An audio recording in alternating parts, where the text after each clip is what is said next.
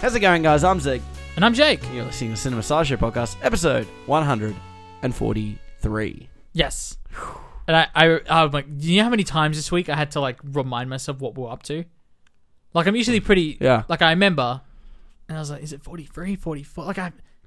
Or 40, yeah, it's, oh man, it's tough. I think it's because also we were organising episode 44 ahead of the show, so for a second there. But I just mean the whole week. Yeah. I've been all over the place, man. It is you and me both, buddy. You and me both.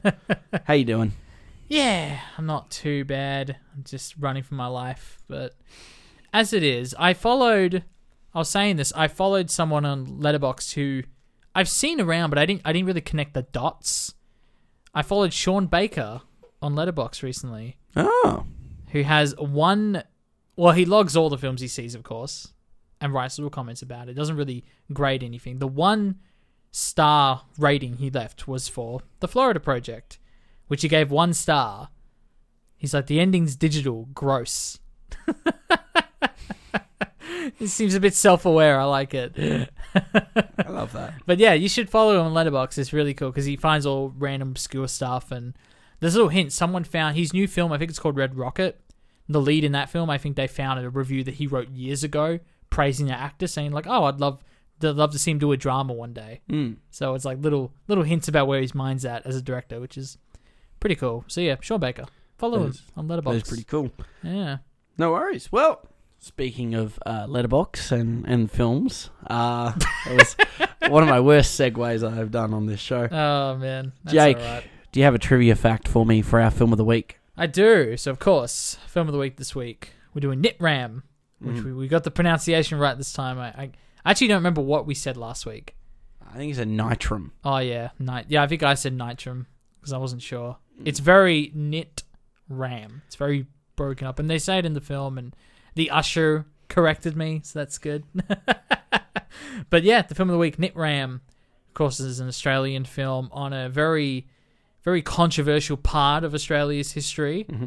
And I wanted to talk about not specifically this film, but a bit of history that you can find on the internet. So if you find a trailer for a film called Wasp, the Port Arthur Massacre, which was released in June 2019, it's actually a trailer, frankly a very cheap-looking trailer, very, very low budget, of this story, basically. Some guy was going to make this film, and I think the aim was that he was going to explore more of the the conspiracy theory side of things that this film doesn't really touch on at all. It sort of just plays it as a straight-laced, here's this character piece about a person. But you can find this trailer still, and the producer-director Paul Motter actually commented recently and talked about how he allegedly pitched this story to both the director, Justin Cozell, who did Nitram, or Nitram, I'm going to keep screwing the name up, as well as Stan. He pitched the film to them, they declined it, and then went ahead and made this version of film. This is all hearsay. Okay.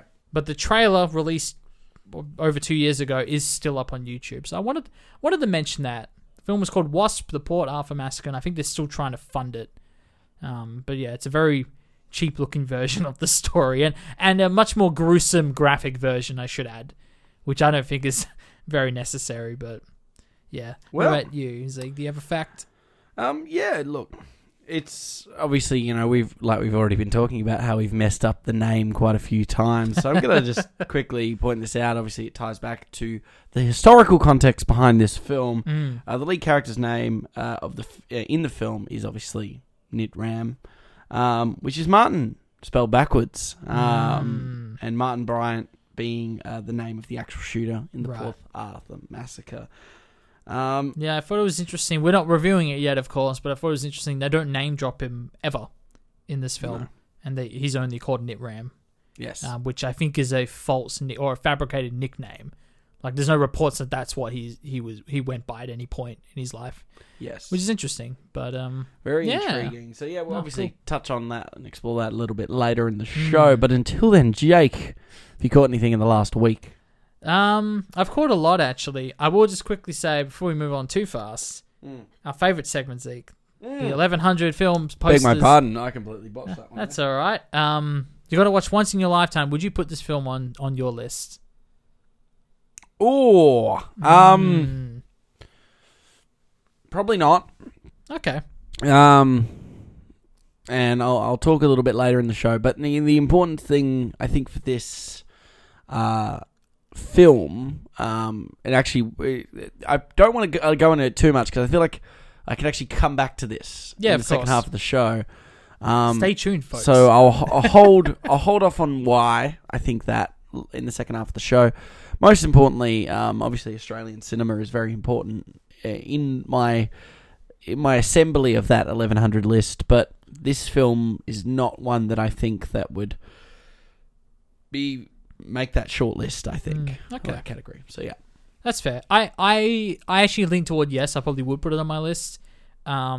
Partly because I put Lamb on my list, so so we're going to compare those bars there. Okay. But also I think again there are very specific reasons, and I think there's a certain portrayal in this film that I think is worth discussing, worth exploring. So, of course, we'll get into that later, but just wanted to throw that out there because I think this might be the first time we've had conflicting thoughts on whether it should be on the poster or not. Yeah, I think Lamb was sort of, but you swayed me with your Lamb rationale. Okay. So I'll be that's right, of course, yeah. Just last week. Yeah. But this one I'm more adamant with, I think. Yeah, my decision. Okay. Interesting. But yeah, we'll just jump into all the things you've watched in the last week, Jake. Gosh, yeah. So I'll just sort of spitball a lot of these. So it was my mum's birthday pretty recently. As a family, we all sat down and rewatched Dodgeball, the 2004 film, which is a classic of our family. It's still great. I was actually surprised at how many plans and payoffs are actually sort of planted throughout the film. Like, it's a very tight film. It's very tight. It's 90 minutes. I was surprised at how long it takes to actually get to the main Dodgeball tournament stuff, rewatching it. Okay. Because I remember, so we watched this like a Barley copy years and years and years ago. And we saw it many, many, many, many times. And for some reason, in my mind, it never felt like a real film. You know what I mean? And I think this because there's a lot of picture within picture stuff. It starts with like a fake commercial, with White Goodman. There's like the fake Dodgeball film in the middle. I think a lot of that, and the fact all the graphics over the TV sport when they're actually televising the Dodgeball. I think a lot of that was part of the reason it never felt like a real film to me. Obviously now that's bizarre. Of course, it's a real film. Which I thought was quite interesting, especially now watching a Blu-ray of it. I was like, wow, this looks awesome. It looks really awesome, Blu-ray. I can't say, when we rewatched, for example, Airplane, or if you want to call it Flying High, we did it on the podcast episode 80-something. It was 82? It might have been 82. Yeah, it was around that period of time, I think. But rewatching Airplane I was hysterically laughing. There were so many moments that I'd either forgotten about or I didn't get the joke until I was older, or there was some subtlety about it.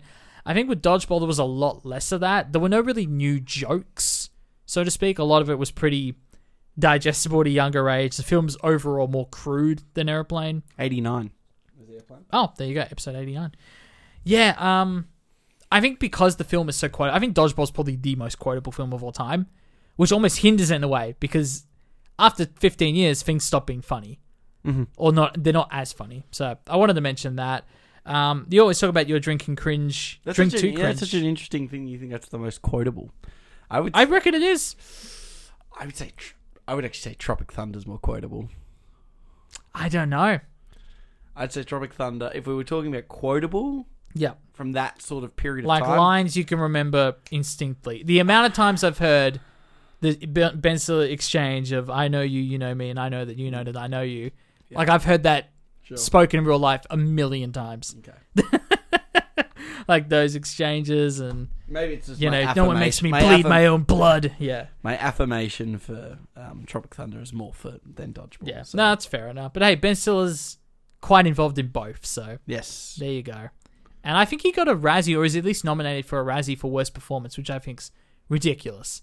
His performance as White Goodman is spectacular. Yeah, it's fantastic. Okay, so I don't care what anyone has to say about that.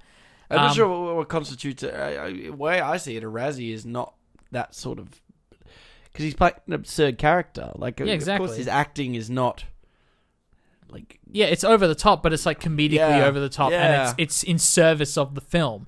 Like that would be like saying like Alan. That would be the same thing with like saying Alan Tudyk in the same film is deserving of a Razzie because of how over the top he's playing a pirate for 90% of the film. Yeah. You know, Steve the pirate.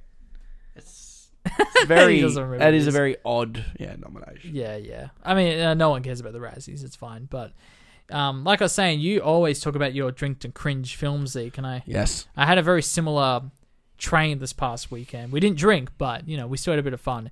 First one we watched was Never Cry Werewolf, 2008 film, which is apparently just a remake of Fright Night, but with werewolves instead of vampires, and infinitely way worse. It's very, very bad. I will say, is it a spoof film? I think they made it to be they took it seriously. Okay, it's not like a spoof. That's the best one then. Yeah. Okay. It's not. It's cheating if it's a spoof film, in my opinion. No. They 100% try to make a serious film here. So your epic movies, your superhero movies, they're not cringeworthy because they're deliberately trying to be bad to be good. It's like the Sharknadoes, they don't count. Yeah. The Room, that's what the phenomenon of The Room is. That's where it epitomizes. So sorry, Jake. Yeah. No. Of course, no. I think it's good context to bring because The Room. The reason it's so great is because they really didn't try to make it a comedy. Yeah, they legitimately thought it was a good film. Yeah. With the exception of a couple of times you kind of feel like actors are deliberately knowing they're in a bad film and kind of hampering into it a little bit. Yeah. Well, not obviously Tommy Wiseau, who definitely thought he was legitimately making a drama. That's the beauty. Yeah. That's like watching the Kissing Booth films. The reason why they're so great in this category is because they're legitimate, or anything with Noah Santiago in it. Oh, God. That's a golden gem for all of his films. There's got to be a tinge of self-awareness. There has to be. I would love to one day, and if I had a bit more free time, would love to make a 30-minute version of our show where we just did a really bad film a week. No, we got to do a whole episode. Yeah, we got to do the full deal. Just do a live reactions to it. Maybe just stream it instead. Yeah, exactly. Streamer reactions. So yeah, look, it wasn't Krampus the Christmas Devil level bad, where that film has literally just sprinkled with technical issues and actors just stop acting and are still in frame, even though they think they've walked out of frame, things like that. There's abhorrent issues. The film doesn't have that, and even visually, it kind of reminded me of the Goosebumps TV series. Which obviously looks really cheap, but it's it kind of has a bit of a TV movie charm to the whole thing. Yeah. So there's that, but it's laughably bad. There's so many quotes. And if you want to learn how to tell someone to shut up, this film has 50 ways of shut up, Lauren. So, it's perfect. I don't know what's this one? What platform is this on? What streaming platform? Oh well, it was my friend's stash. Okay. I don't know if there is a streaming service to watch it, but. What a shame. It was in a folder called Bad Movie. That's Bad Movies. That's all I know. What was it called again? Never Cry Werewolf. Never Cry Werewolf, which actually has not a terrible Letterboxd score. It's a 2.2. That's not terrible. So it's a little bit generous from them, but okay, compared whatever. To some of the elite collection that I've assembled. Exactly. Yeah. The other one we watched that day, would be Super Mario Brothers, 1993. Oh, fantastic. Now. I don't know. The reason I haven't logged any of these films yet is specifically because of this film. I don't know what to make of it, Zeke. I don't know. Now, on one hand, as an adaptation of the video game characters, it is the most abhorrent thing I've ever seen. It was the perfect iconography seeing these characters in Brooklyn sitting in an Italian restaurant as if that's going to make up for the fact that this Japanese property wrote Italian characters. It was the perfect combination of that whole lucid dream that is the Super Mario Brothers film. It's amazing. But here's the thing, Zeke. But this film plays exactly like they intended it to play. It's not like Never Cry Werewolf, where they thought they were making a legitimately great horror film, and they clearly weren't. Here, it's they kind of achieved everything they wanted to. If this film was released under any other name, called this Bill and Ted 1.5, it would have been drastically better received. The the costume design and the production design period, they kind of go into this alternate world under the caves with these dinosaur creatures of kind of Goombas, these giant creepy things, and it's all great. It's all great. It's all fun. But isn't Bowser a human? Yeah, too? Bowser's a human. Rutger Hauer even more. Look, We talked about one of his most iconic scenes of cinema history. Yeah. Here, we're actually talking about this film. Yes, we're talking Get about his Tears in the Rain. We were. This is the thing. I think it's Dennis Hopper who plays. Is it Dennis Hopper? I think it's Dennis Hopper. Hopper. It was Dennis Hopper. I thought it was Rick Howard. I don't know why. No, because I remember making a joke to my friend Keisha. I was like, "Yeah, he had to make this film after that garbage film Easy Rider." This is how he made up for his career. He inhaled too much nitrogen in Blue Velvet. Yeah. This is actually him just hallucinating. Yeah. See, this is why I'm like, okay, Mario shouldn't be wielding guns. I get it. But on the same token, the creators wanted to make a film about that, and they did it pretty successfully. Yeah. They pissed off Nintendo. But I've always wanted to watch it. Oh, I am very it's so proud bizarre. that you've watched it. Oh, it's great. I don't know what score to give it, Zeke. I authentically don't. I was leaning towards a 1 at one point, and then I was leaning towards a 3.5 on the other end of the film. I was like, I don't know where I lean with this. That is a vast gulf. Think of every other film you've given 3.5, and you'll be putting that in the same category. And we know we've talked about how scoring is kind of rudimentary in its own right. But Yeah. Geez, you've given some good films 3.5. Yeah, I know. You gave Streamline 3, and you're going to give Super Mario Bros. 3.5. Get out of here. It's definitely not going to get 3.5. I think I'm going to have to give it like maybe a 2, with like a footnote saying if this was named anything else, if the characters weren't named Mario and Luigi, I would give it an extra star. I think that would have to be the preset that I add to that. Well, from one video game adaptation film to another video game adaptation film. Oh no, Jake, I watched Free Guy. Yes, so I talked about Free Guy last week. You could take the stage, Zeke. Ooh, all right, let's go in here. I think let's go in here. Jake's thesis on the film last week was pretty damn accurate. I don't really have too much to add to it. I just thought that was a very good segue to kind of jump in with. Fair enough. It's the only feature. I actually watched 2 feature films this week. Oh, okay, cool. Neither of them were very good, apart from, with exception to the film of the week. I've been more on a TV show stint. But yeah, to touch on Free Guy, pretty much everything Jake brought up last week is pretty much bang on the money. We had a really nice conversation about video game artistry film making and how that's kind of been absent from the mainstream eyes, at least. I don't think cinema itself has actually fully come to appreciate it as a higher art form yet. Instead, we're going to stick with the juvenile comedy side.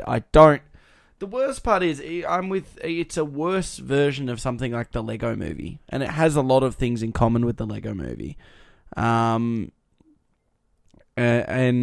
it's drastically less funny, even though it's catered to an older audience. The fact that I laugh an excessive amount more in the Lego Movie than I do in Free Guy, despite the fact one of them is clearly targeted more at children than the other. Yeah.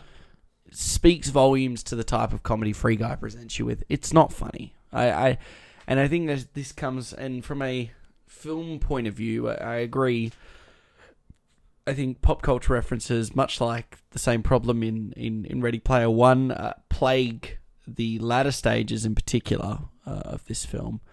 There are a couple of things I like. I do like that in the outside world, when they're looking at the video game, it looks like a video game, like like that sort of special It's like effect. a CGI image. It's very clearly like they're doing a GTA like modded version, and I do appreciate that they do that. Like, I actually quite like that. I think that's at least going, well, at least you know that they're playing a video game, and it's not got that same level of over sci-fi immersion crap that Ready Player One has. However, I feel like Ready Player One has a way more coherent story, so with a more believable antagonist and honestly more compelling protagonist. I don't like them that much in Ready Player One, but I like them more than the ones we're given here. I definitely like the antagonist more in Ready Player One than Mr. Watiti's I was going to say, like Taika juvenile child man baby, despite the fact he's a middle-aged man, and we pretty well aware he is now. I think they're trying to recapture that. I actually don't know what they're trying to do with his casting. It kind of makes no sense. Like, Ryan Reynolds' character makes sense. He's kind of in the same Chris Pratt vein of immature man baby like character, but I think his performance is really bad, but I do agree with you. He's not miscast. Whereas I think Watiti is. Right, yeah. Completely. He makes no sense. Solely feels like they're riding the popularity coattails that he's had in the last 2 or 3 years. Right.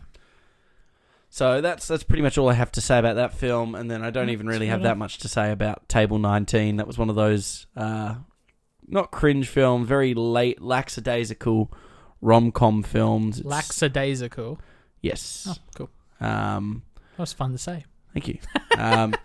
One of those, it's 10:30 at night, and I'm going to watch a 90-minute spoofy comedy romance film, which 99% of the time never amount to anything more than a mediocre-esque performance. This is very much in that same vein. It stars Anna Kendrick and Craig Robinson and Wyatt Russell before sort of like his cap surgeons, and this was riding off, stuff like her Pitch Perfect stuff. Very forgettable sort of rough night, like the film that comes out normally mid-year. Did you see Rough Night? I have seen it, yes. Oh. And it's mediocre. Yeah. Okay. Did nothing for me. Fair enough. Not surprised by that. Cool. Rough Night made me laugh more than this film. This film kind of was just so... it also started Stephen Merchant too. It was actually a pretty half decent cast. Yeah. That felt like they got they very much came in for their money paycheck. It very much, because it's all set at this wedding reception where Table 19 is basically the reject Frankenstein table of random assortment of people, and it very much feels like what it looks like. That's is funny. A bunch of these actors got paid a decent amount of money for like 4 days work, because it was obviously, because it was all one location, like all set in this hotel basically. I imagine the downtime with making this film was probably shot in less than 3 weeks. Like, it was very much like, oh, look, let's pay Anna Kendrick a couple $1 million to come here and make this film that we're going to put out mid-year on a $20 million budget with a nice 4-week release in that dry period. It's not a bad film. It's so forgettable though. Like, I will not remember the only thing that's going to make me remember this film now is the archive of this show. When you listen back to the show in the future, I remember that film. Yeah. We've all seen those kinds of films. The problem with rom-coms is 99%, like a good 90% of them are so forgettable and nothing. And the 10% stay with us. But the other 90 just get lost to the... Like Rough Night, I watched that film less than a year ago. Yeah. And I could tell you pointers, but I can't tell you a single funny... we're talking about quotability of Dodgeball. Like, I was sort of bad-mouthing Dodgeball, is that it wasn't as funny as I remember it being, but it's still hilarious and very quotable. Yeah. So, yeah. And it's like, you obviously get diminishing returns, I think, with comedy films, the more you see them too. But and some things don't age well. But the fact that you can quote stuff from Dodgeball shows it's... Whereas I watched Dodgeball I haven't watched that in maybe 6 or 7 years. I watched The Internship maybe 2 years ago. Oh, yeah. I can't quote anything from The Internship. Yeah, exactly. I saw that on a plane. Yeah. That is the perfect plane film. That is the definition. That's almost like the category. I call something like Table 19. It's a plane film. It's an airplane film. It's a film that when I have had 2 hours of sleep on a 15-hour flight and I need to watch 6 or 7 films, and not all of them can be like films that I absolutely shouldn't watch on planes, like Last Black Man in San Francisco. Right. Or Everest. I watched Everest for the first time on a plane. What a stupid film to watch on a plane. This atmospheric, climatary horror, and I'm watching it through little headphones. You should watch Alive on an airplane. That won't freak you out. Legit. The Table 19s or the Internships, they are the perfect airplane films. Right. Harmless, non-threatening, easy to watch off an hour's worth of sleep. I must have an Owen Wilson thing on planes, because I watched Marley and Me on the plane. That's a rough one. That's a bad one to watch on a plane. Yeah, I don't recommend it. That might be the first time I cried watching a feature. I'm not going to lie, I cried watching Prison Break. Yeah, watch Good Will Hunting on a plane. Oh, no. That was tough. Marley and Me's tough as well. Yeah, it's a good film. What about? You got anything else you watched? Buddy? Yeah, well, the other thing I was going to mention, which I know for a fact you've caught up on, is I watched the rest of What If, the Marvel show. So I saw the first 4 episodes, a few weeks back, and then I watched 5 to 9 to the rest of the season recently. I know you watched all 9 in one hit. Yeah. Well, what did you think overall? So it's funny because we were talking a little bit about it yesterday before we went and saw the film of the week, but I didn't dislike it. I like some episodes obviously like more than others. I think we both were big fans of the Doctor Strange episode. Yep.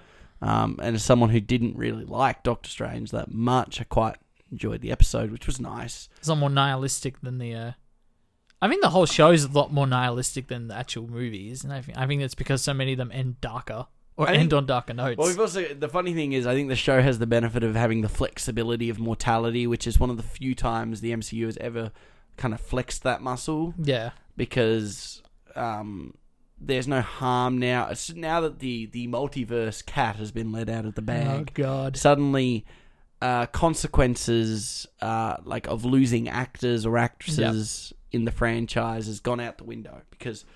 if one dies in one universe, as we see even in the summation of this show, they almost can get picked up and put down in a new one with no issue. Yeah. So now no one can really die, but everyone can really die, which is not good. I mean, it's stupid. That's kind of why I like and don't like the show. Is I like it in the sense that you can do all sorts of weird. I wasn't a huge fan of the Killmonger Iron Man episode, but I appreciate that it can just here's an episode that sort of is a little submersive and it's about Killmonger basically tricking everyone and getting his way, which you can't have in the mainline films, but you could do it here. I like the idea that they can do that here, but you said to me yesterday you're confident that they're going to bring the Peggy Carter of this show and put her in the mainline films. 100%.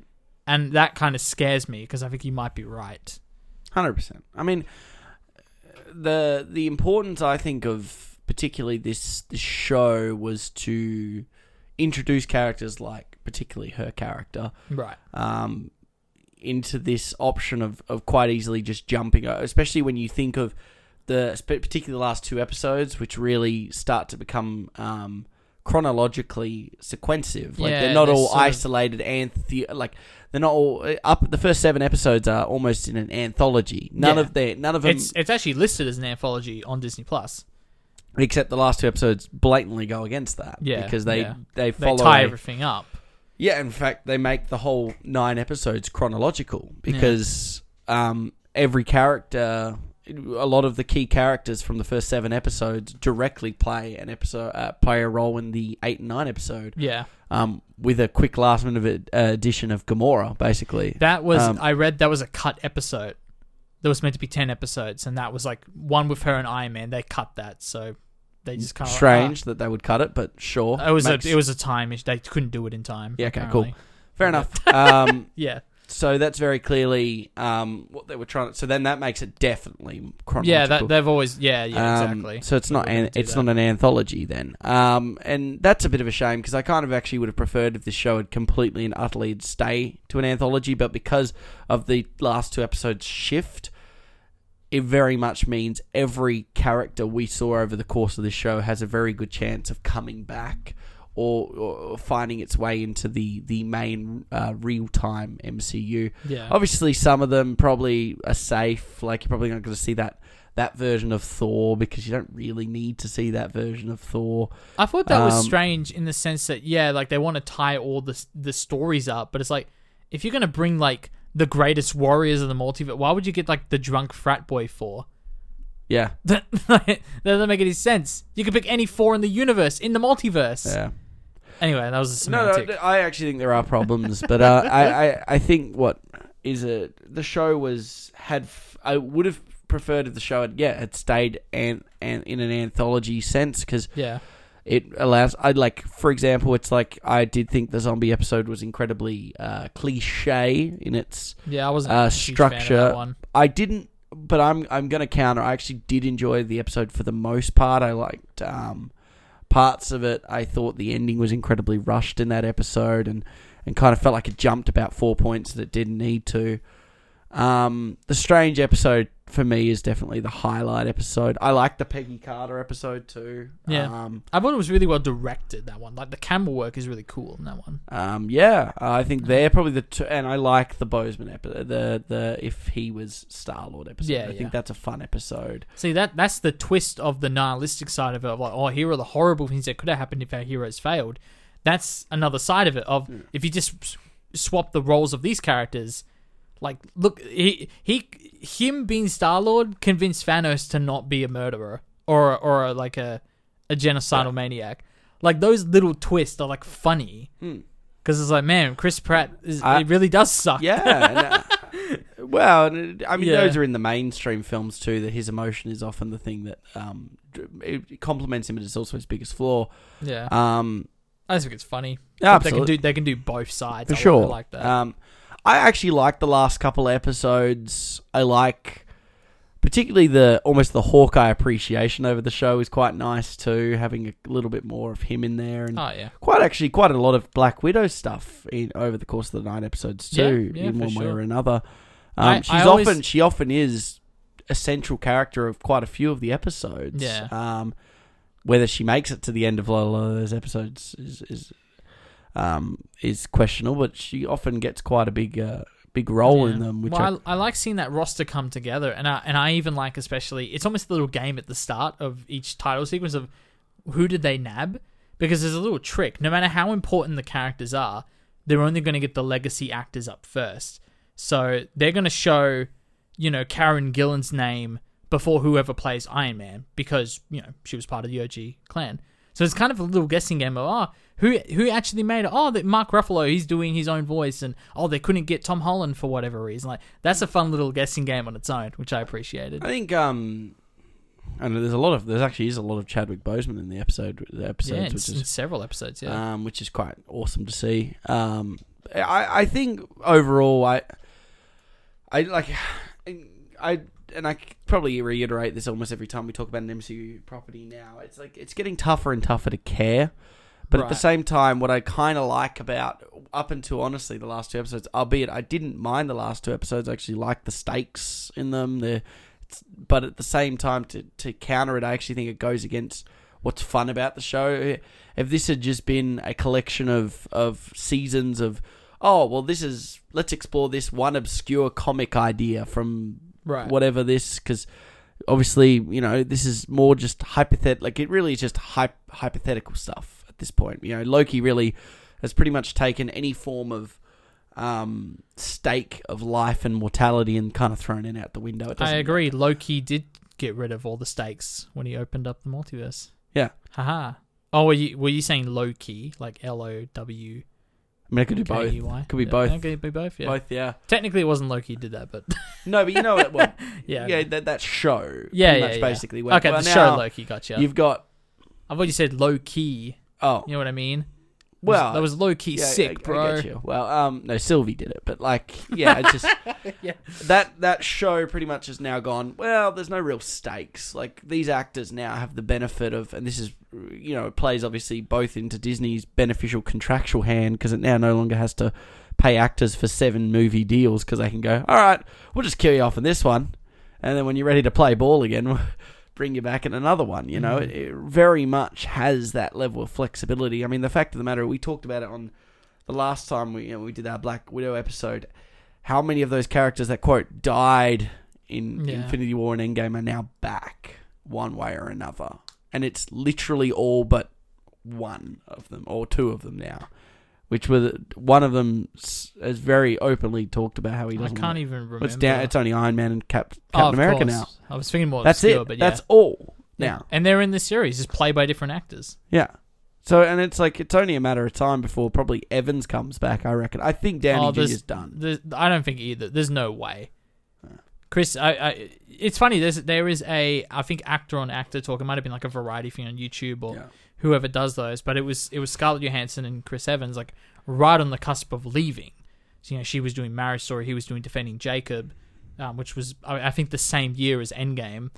And the way they talk about it, it's very, like, laughy and jokey, but, like, they're so clearly happy to be done with quote unquote the Marvel stuff. Mm. And it's like, I think they're so out, or especially Scarlet, which Yeah. apparently that lawsuit's been sorted, which is awesome to hear. Yeah. But Well, it doesn't really glad they're matter out, to be because honest. it's like another point of this episode. You could tell about these episodes where they were quickly in a clever kind of workaround way. They were putting characters that we didn't spend a lot of time together. Yeah. In this show, almost like as a focus group. Like, oh, let's see what happens if we put Mark Ruffalo with whatever. I know it wasn't Tom Holland doing the voice, but that zombie episode was very much like, let's put a bunch of these guys who never really spent that much time together, put them together, so we can just have that in mind. You know what? There should be a what if of if Hulk and bloody Black Widow got together, because they dropped that arc so fast after Age of Ultron. I don't know. I don't care. No. That's what if we stopped caring about MCU stuff? Exactly. If only they still get us. I mean, this is they do get us to an extent, but we didn't talk about it. We neither of us saw Shang-Chi. No, I keep meaning to, and I just don't have time. So at this point, it's going to just come to Disney Plus. And this is the thing. We're kind of in this world where I think, at least us on this show, we're really slowing down. I mean, we've gotten to the point now where we've started lumping these conversations together because we don't really. And the fact that you watched 4 and then watched 5 and I watched 9 in one hit, like that we weren't watching them week by week. No, we're beyond that. I haven't watched any. Well, WandaVision I watched week to week because I actually liked that show. Yeah, that was the only exception. There you go. But yeah. Anyway, so the other thing that I saw, it's funny. This is probably I should have led with this, to be honest. I sat down and watched Squid Game from start to finish. Ooh. I think for the most part it's very excellent. I think the pilot episode, that first episode, is actually like one of my favorite pilots of all time. Wow. The writing is so good. And I think it's a bit of a shame because I think the season really peaks around episode 6. Everyone knows that's like the infamous, like episode 6. Everyone knows what that means when you're talking about Squid Game. But then I think from there it kind of declines.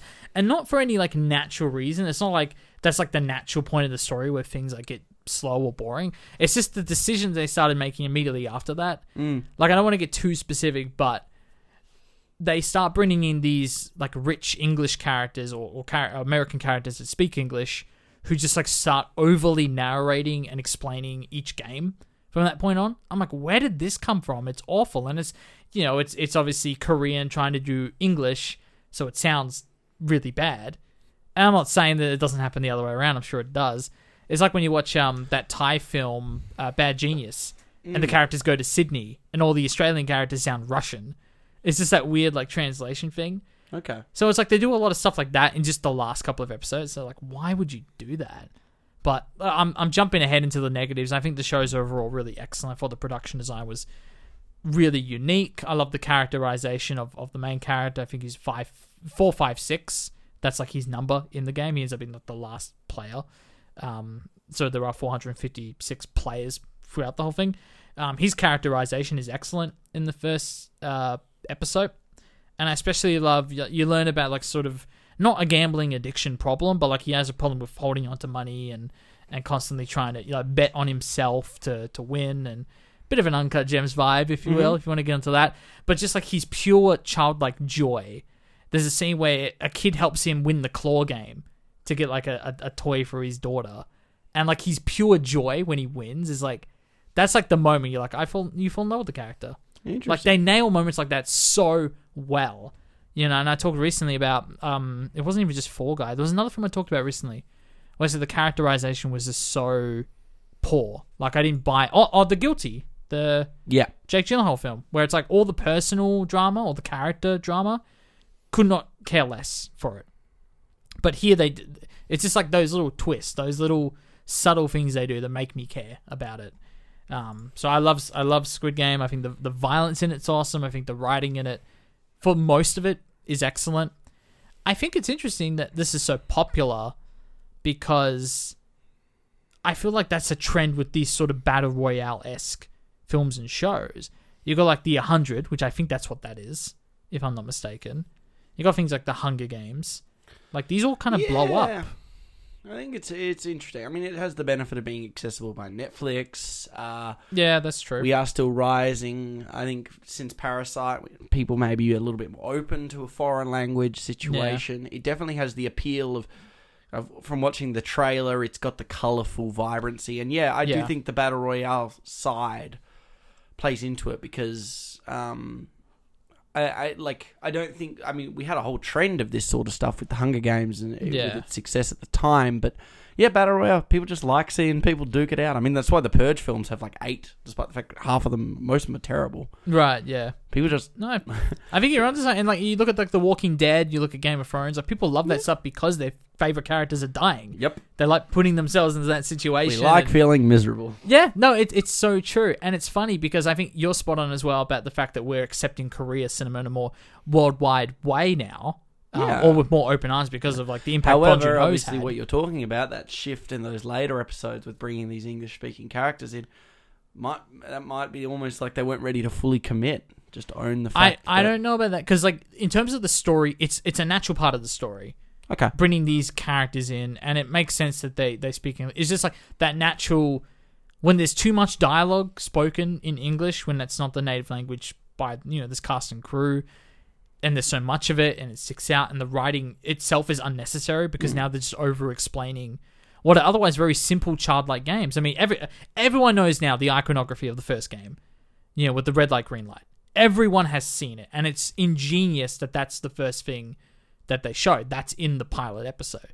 Because that is clearly, from an iconography standpoint, that's what everyone remembers. And that's the first thing I have to give it a watch. Yeah. Sure. Oh, I think you'll really dig it. I really do. But... the idea is it's not even just that game, but all the games. They're so simplistic, I will spoil one of them. One of them is a tug and war, like that's the game. And if you fail, then you just die. So, the simplicity of the games, it eliminates the need to explain the structure or anything like that because it's all about character. It's about how people are reacting to life and death situations. But then in the second half of the show, you have characters just narrating it like a bloody AFL commentator. As like, I'm not listening to the radio, I'm seeing it. I already know who these characters are by this point. Yeah. This far into it's like I know who's important to the story, who's not. What stakes are there for who's going to die first. Very interesting. I don't know. And I don't know if that's a commentary on their commitment. It feels very authentic. Like, it feels like a very authentic Korean show that they didn't anticipate it exploding on this worldwide scale. And I think...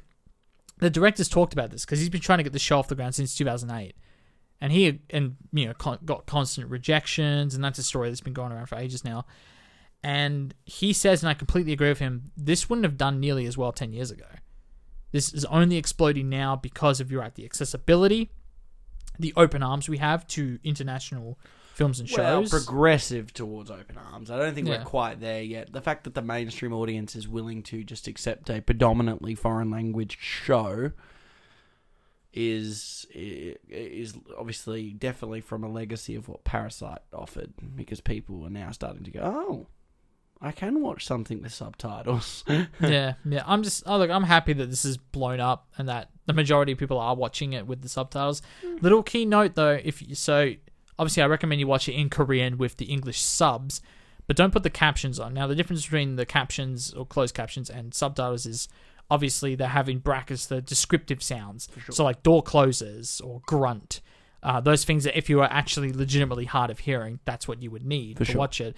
Those are apparently very inaccurate translations, or they don't do the translation justice. So, definitely watch it in Korean. Only if you have to. Basically. Yeah, exactly. Only if it's literally a necessity. Yeah. Otherwise, just watch the subs in Korean, and then it translation's a lot better. Which is funny because we've talked about that before, watching foreign films where, like, is what we're reading actually what's being said? We can never know sometimes, but no dramas. So check it out. That's it for me for the week. That was actually a pretty decent week. Yeah. I'm not going to lie. No dramas. Well, do you have anything you'd like to add in the career section, or are you ready to move into the film of the week? I'll quickly mention, we sort of joked about this back in our pig episode. We did. I'll clarify a little bit more, because I keep talking about how busy I am and everything. So I did mention how I sort of quit or resigned a job that I had. So yes. I'll quickly go into detail about how, over the last several months I've been working essentially 3 different jobs. I won't go into too much about which each job was, but the one that was more geared towards event videography, and weddings in particular. Streaming. Live streaming as well. But then, all that jazz. There's photography as well involved in everything. I did quit that, or I resigned a couple of weeks ago, which I can focus now more on some of the VR stuff that I'm doing, which I don't think I've ever talked about on the show. Not excessively. No, I don't think so. But it's just I figured it was worth mentioning because sliding doors. Well, that's it. Sometimes you get into a job that sounds great on paper in the sense that you're doing what you love. I'm editing and filming, and this is great. And I'm getting paid for and all these things. Mm-hmm. But it's like you also got to remember to look after yourself if you're in a job that is taken away from other things that you're doing, or is well, not every job's a good fit. Yeah, well, exactly. That's it. I was worth mentioning. No dramas. I might get more specific later in time, Zeke. When you're more comfortable with it. Yeah. No dramas. But until then, it's time for our film of the week, Jake. But what are we watching? This week on the show, Zeke, we're watching Nitram.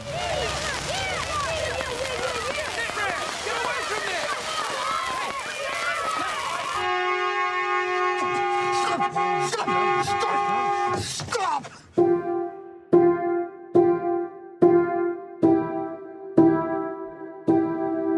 Living a life of isolation and frustration, a young man develops an unexpected friendship with a reclusive heiress. When that relationship meets a tragic end, his loneliness and anger culminates in the most nihilistic and heinous of acts.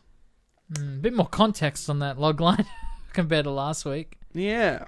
Were you intentionally didn't look into what this was, or did you know what this film was? Did you know what it was about? No. Well, I got told that there was a film coming out about the events of the Port Arthur massacre. Okay. Yeah. But was not aware until literally the day of suggesting it on the show. I think was the motivation behind it. I knew it got positive reviews and it did really well at Cannes, and it was an Australian film. Yeah, I just read it then. Best Actor. That's huge. Yes, and we'll obviously be talking about him a little later in the show. Caleb Landry Jones, who's actually... I'm going to read some of the films he's in. He's in Free Billboards Outside Ebbing, Missouri. He's in Social Network, Get Out, Florida Project, No Country for Old Men. This guy's in every film we've ever watched. Yeah. We almost don't really notice him. He's American. At least in this performance, yeah. It's incredible. Apparently the other piece of trivia was he was in isolation while waiting to shoot the film in America, and he watched old episodes of Neighbours and Home and Away to get an idea of the accent. Oh, that's cool. So that's really interesting. So this film, obviously, we talked about. Obviously, now it's winning Best Actor, which is huge for an Australian film. I feel like I might have known that at Cannes, because then that really kind of pushes us into that conversation of, will we be seeing him around awards time too?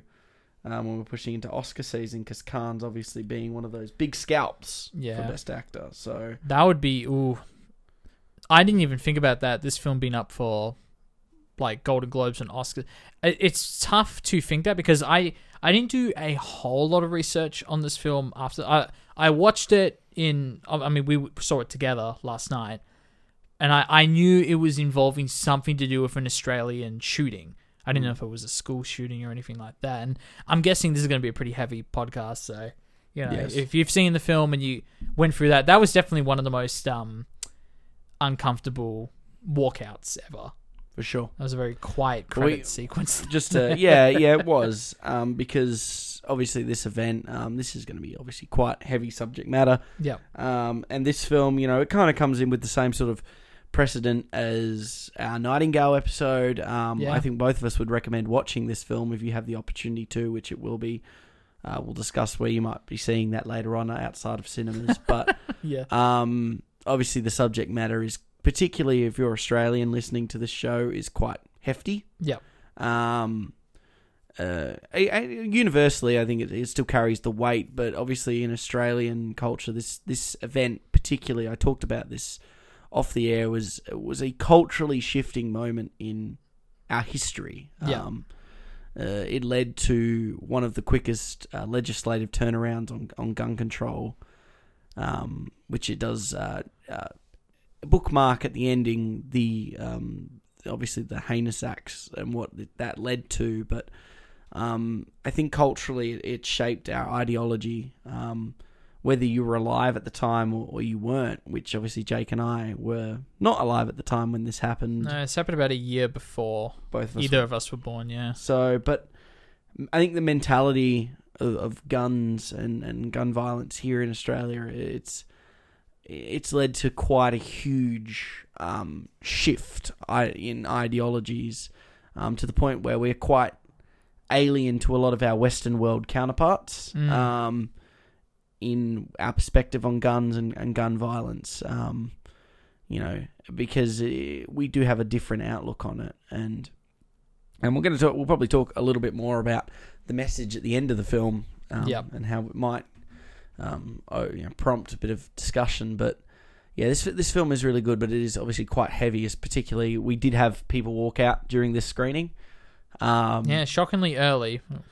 Yeah, which was interesting, because the thing that might have triggered them walking out wasn't this exact topic we're talking about. It was more talking, particularly the sociological side and societal viewpoint on people who have some form of mental disability.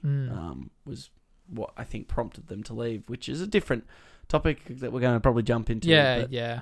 Well, to be more specific, I mean, that's the thing. This jump right into spoilers in this podcast. I mean, we both recommend you definitely see this film if you have the stomach for it. Not that there's anything particularly graphic or violent in it. It's just like the subject matter is just like grim.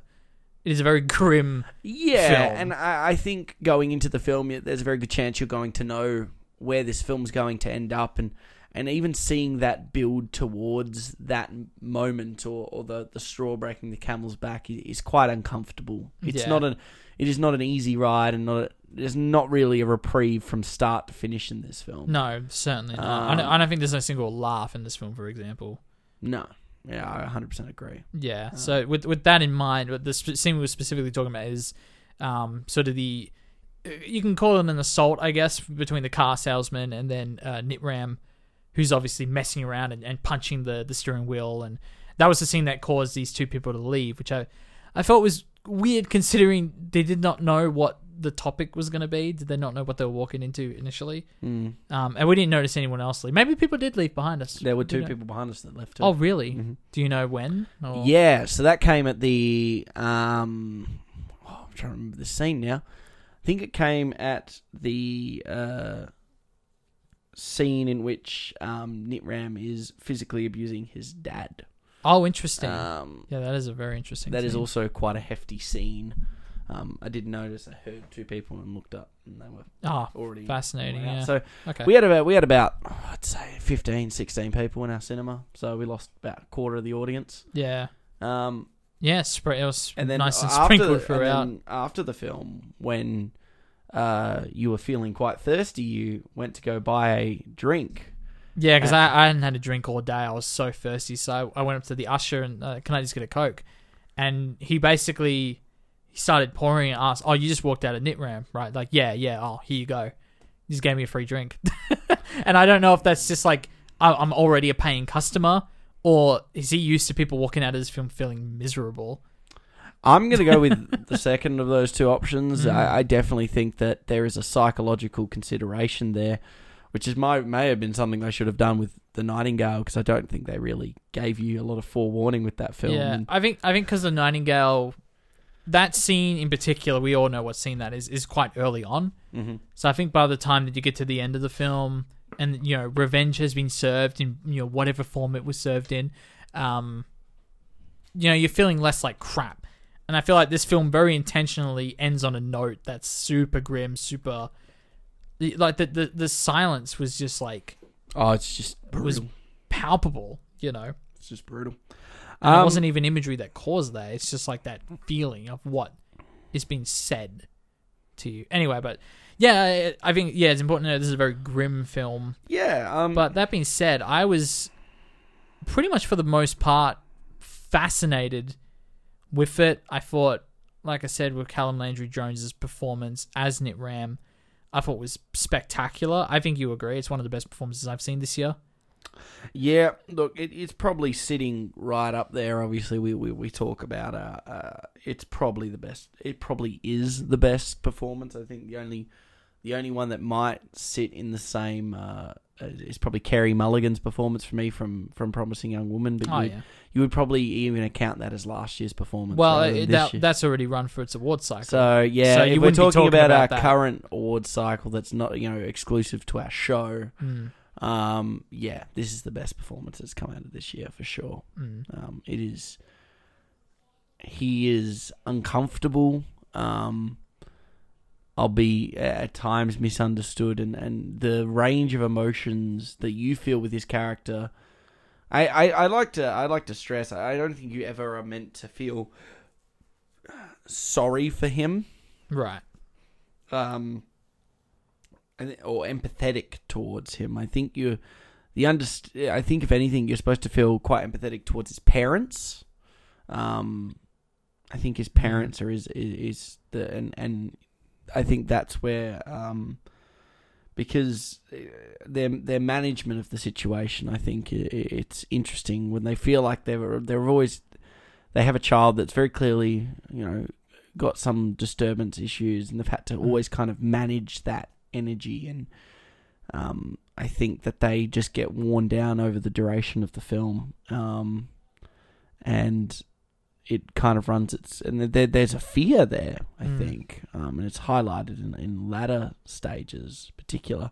I think his performance is really great, but I actually think the quartet of all four of them, right, being Caleb, so obviously Caleb Landry Jones, Judy Davis, Essie Davis, and Anthony LaPaglia, playing obviously the mother, Helen, and the dad, who also don't have billed names. Yeah, just mother, father, and Helen. I think people know Helen.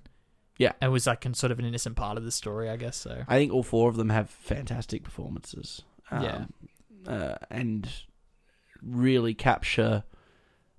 I think it's funny because he does steal the show, but not to spoil my highlight scene, I think it's not his scene that is my favourite scene in this film.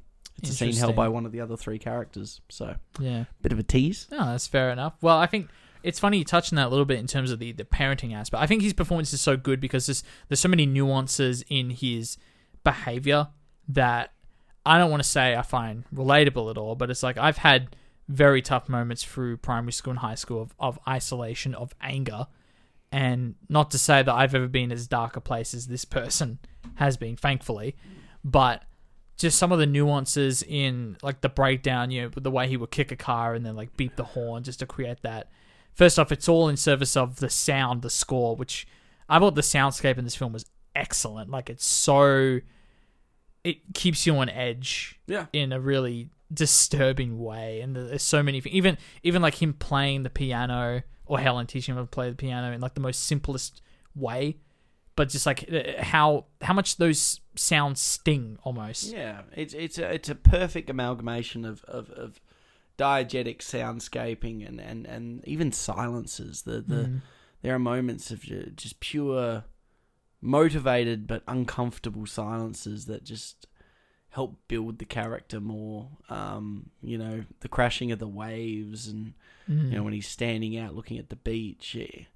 Even him knocking, he just knocks super loudly, in such an aggravated state.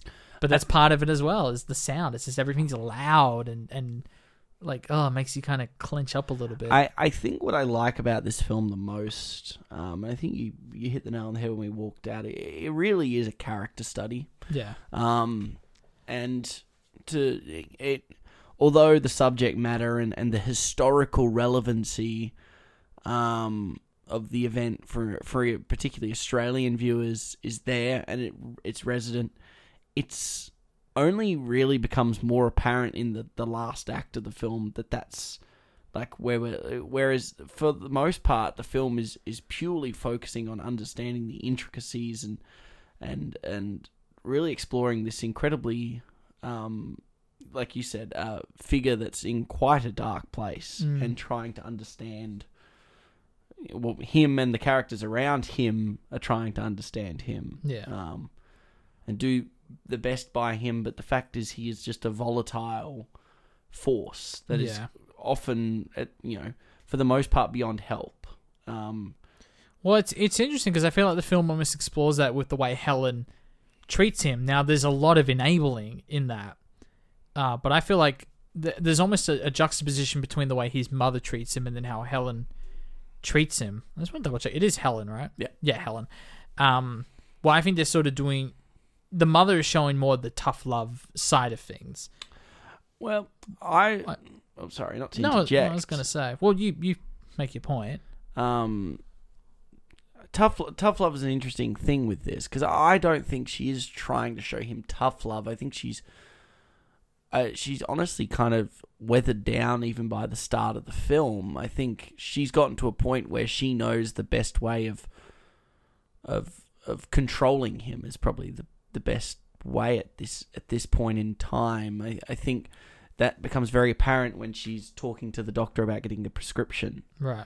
And very much is just like, yeah, he needs the medication. Like, even though the doctor's trying to rationalize and sort of like gauge if he really needs it still, does he really need it? And she goes, yes, he absolutely does. Because for her, it was more about control, I think. Managing this potential volcanic situation from whereas when he meets Helen, and Helen starts to spend more time with Helen enables some of his more erratic behaviours, i.e. giving him a car for no reason and such like that. I think that's where the dominoes start to slowly fall. Well, it's two drastically different modes of parenting in that way, and we're going to have an interesting discussion. We might as well have it right now. Yeah. The scene when they talk to each other, and it's a question of, is he a husband or is he a son? Yeah. And I reckon there's a perfect segue to talk about it now. I pretty much the entire time saw it as a motherly son relationship. Now, I know there's some scopophilic stuff that's in there that I definitely don't want to disregard, so to speak. But that whole thing of like giving him a car, and she is this wealthy woman, and it's I liked sort of the personable part of her that is wealthy, but still sort of this kind, lonely person with lots of dogs and doesn't care. Like, she would just go out and buy a car, and we'll buy him a car too. I feel like those things are very motherly of her, and I think they're just different parenting approaches where eventually she sees the faults of enabling him too much by, now the gun's involved. He has like a BB gun or an air rifle, and she's like, this is where I draw the line. But I know for you see it a little more morally blended, if that's the best way to put it. I think we'd laugh in this whole review. So congratulations, Jake. Thank you. I did it. You somehow found a way. I can stop talking now. Look, I definitely think there's an ambiguity, at least in the first stage of their relationship. Okay. I think a lot of the negative behaviour in which I'm talking about, like, I do believe his mum, Nitram's mum, was at the point at the start of the film where it was about control. It was about, and not in a I need to have power over my son. It honestly, I think a lot of it, with all three perennial figures, there was fear there. There is an underlying tone of fear. And Helen kind of comes into that relation with Nitram kind of more naive to it, because she hasn't been around the whole life like the other two have. The other two, Nitram's mum and dad raised this this child that's now in young adulthood, and are very aware of his best and worst traits, predominantly his worst traits. And honestly, even at the start of the film, you can see there's that weatheredness there, when he's acting out, and the dad saying to the mum, you keep pushing him, you keep escalating, like, you're the one who's escalating it for no reason. Like, right. It almost like they know he's that chaotic force and they're trying to contain. So I think at first she definitely sees him as an object of sexual desire there, particularly when he was like mowing the lawn and she's still sitting in the window, like looking at him. But there is a transformation there. I think as the longer time Helen spends with Nitram, I definitely think the transformation comes to a more paternal relationship. She becomes a more Right. paternal figure. She learns that she can say no to him. The guns is definitely the first key moment where she goes, "You're not spending my money on guns. That we're not having guns in my house. I need to accentuate this is my house. It's not our house." That's when it becomes a mother-son relationship. But basically because her drives and definitely come from the fact that at her core, no matter which relationship she's seeking, she is inherently lonely. Yeah. She is chronically lonely. And completely, the fact that she has 8 or 9 dogs and, her house, large and mansionous, is quite unkept and not well looked after. She's, the lawns are too long and the house is kind of a bit of a cluttered, not cluttered mess, but a discombobulated mess, I think would be the best way of describing it. And he comes into her life and she kind of latches on and kind of coddles him because really the only thing she's getting out of it, the most important thing she's getting out of it, is a kind of a cure or a padding of her loneliness being quelled. Because, at this point in time, she's clearly, I think she does say she's 52 or something. She says Okay, she's I might have missed that. early 50s at some point, which was a key indicator of her maturity. Obviously, Nitram is in his early 20s. So there's a very clear gulf in the age. So the follow-up question from Nitram's mum about are you looking for a husband or a son? It's it's a valid point, because at that point in time, all they know is this woman's come along and... Yeah. No, I agree. That scene is absolutely excellent, because you're right. From their point of view, they have no idea who this woman is. They have no idea what's going on.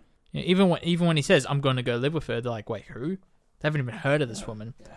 So it's I think you make a great argument for that. And I can't deny that those shots of her peering through the window, they're in the film. Yeah. And they're in the film for a reason. The big key, the key is when she's sitting down playing chopsticks with him for the first time, she says, "You look like a movie star." And it's that weird sort of infatuation there. It's almost because we find out, Helen's obsessed with Hollywood and the starlet and that weird classic 50s, 60s Hollywood. We catch her multiple times watching these films of actresses and starlets going to the big city and stuff. So there's clearly a romanticism with that. And there's a great scene where it's the first time we see her with, I think, a wig and the makeup and everything, and just and stage makeup. Yeah.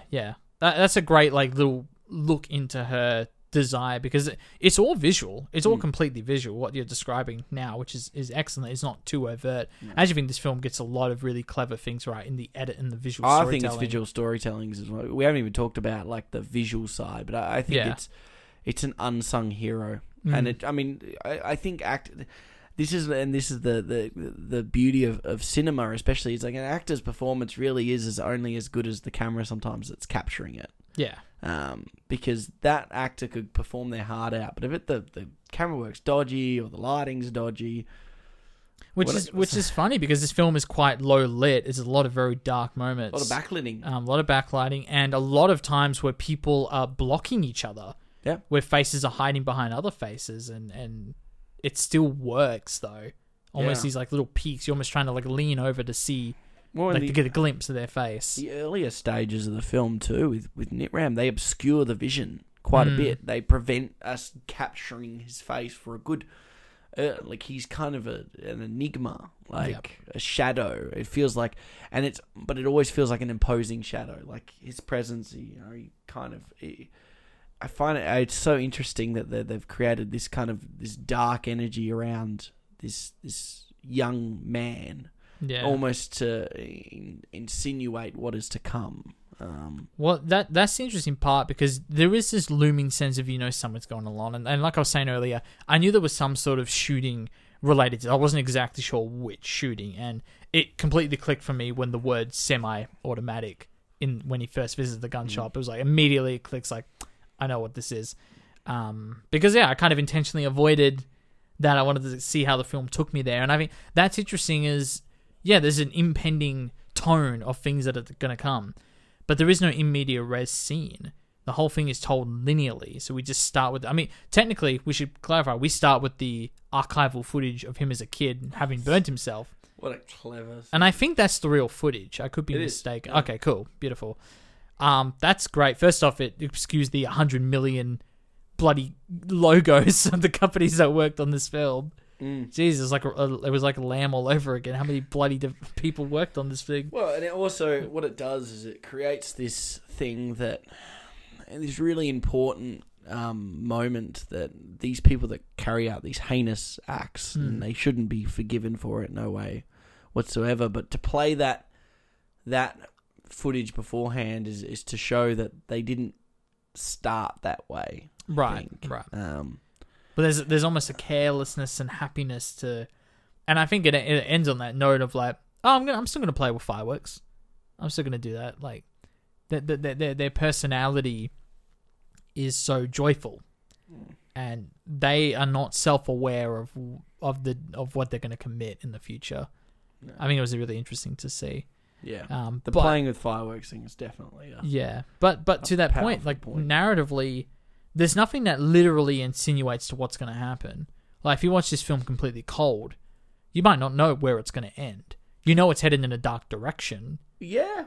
I mean, I appreciate that. I think the fact that they withhold so long on him committing a violent act, the first overt violent act, physically violent act he does is towards his father. Right. In which, and not to not condone it or anything, unfortunately, at that point, I think that, like I was saying, with both his parents at this point, they were worn down to a point. The fact that his mum just sort of looks on at that point. Yeah, that was very interesting. Her reaction no interference, just pure shows how defeated they were purely. And I mean, of course, in shortly after that, the father commits suicide, and some of the exchanges between the mother and Nitram are fascinating because just his complete and utter disconnection. Like he really was sociopathic. Yeah, no, that's exactly what I was thinking, because he admits to not missing his father. Like and that moment, like his dad is clearly suffered major depression, is not well, and proceeds to beat him to the point where he just gives up and goes, "I'm gonna get up. I'm gonna be up." Yeah. Well, my thinking with the mother's inaction was a sense of she thinks this is going to work. This is going to get him out of his rut. No, I think it's pure submission. I think it's fear. And he commands that fear. And I think that what the importance of the earlier parts of the film with power and stuff is they knew that balance was very delicate. And, those earlier scenes with the mother and Helen, they just clearly highlight how potentially dangerous this individual is, and maybe that, honestly, it does feel like at times his mother and father are kind of hoping something is going to happen that's going to end almost their, suffering, I think, to an extent.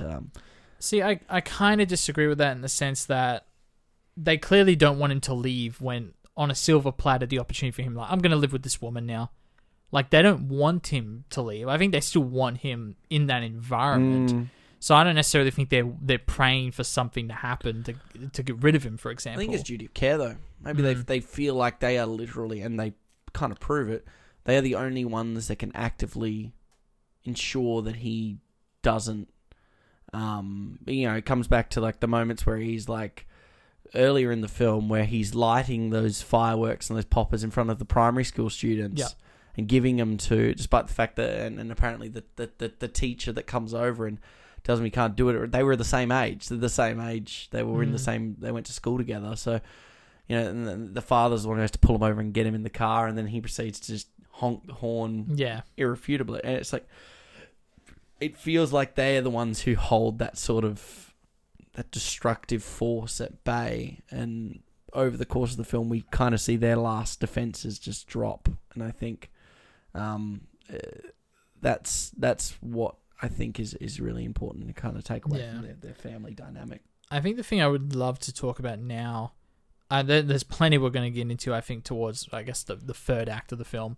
But I want to talk about this idea of, like, what does Nitram, first off, want?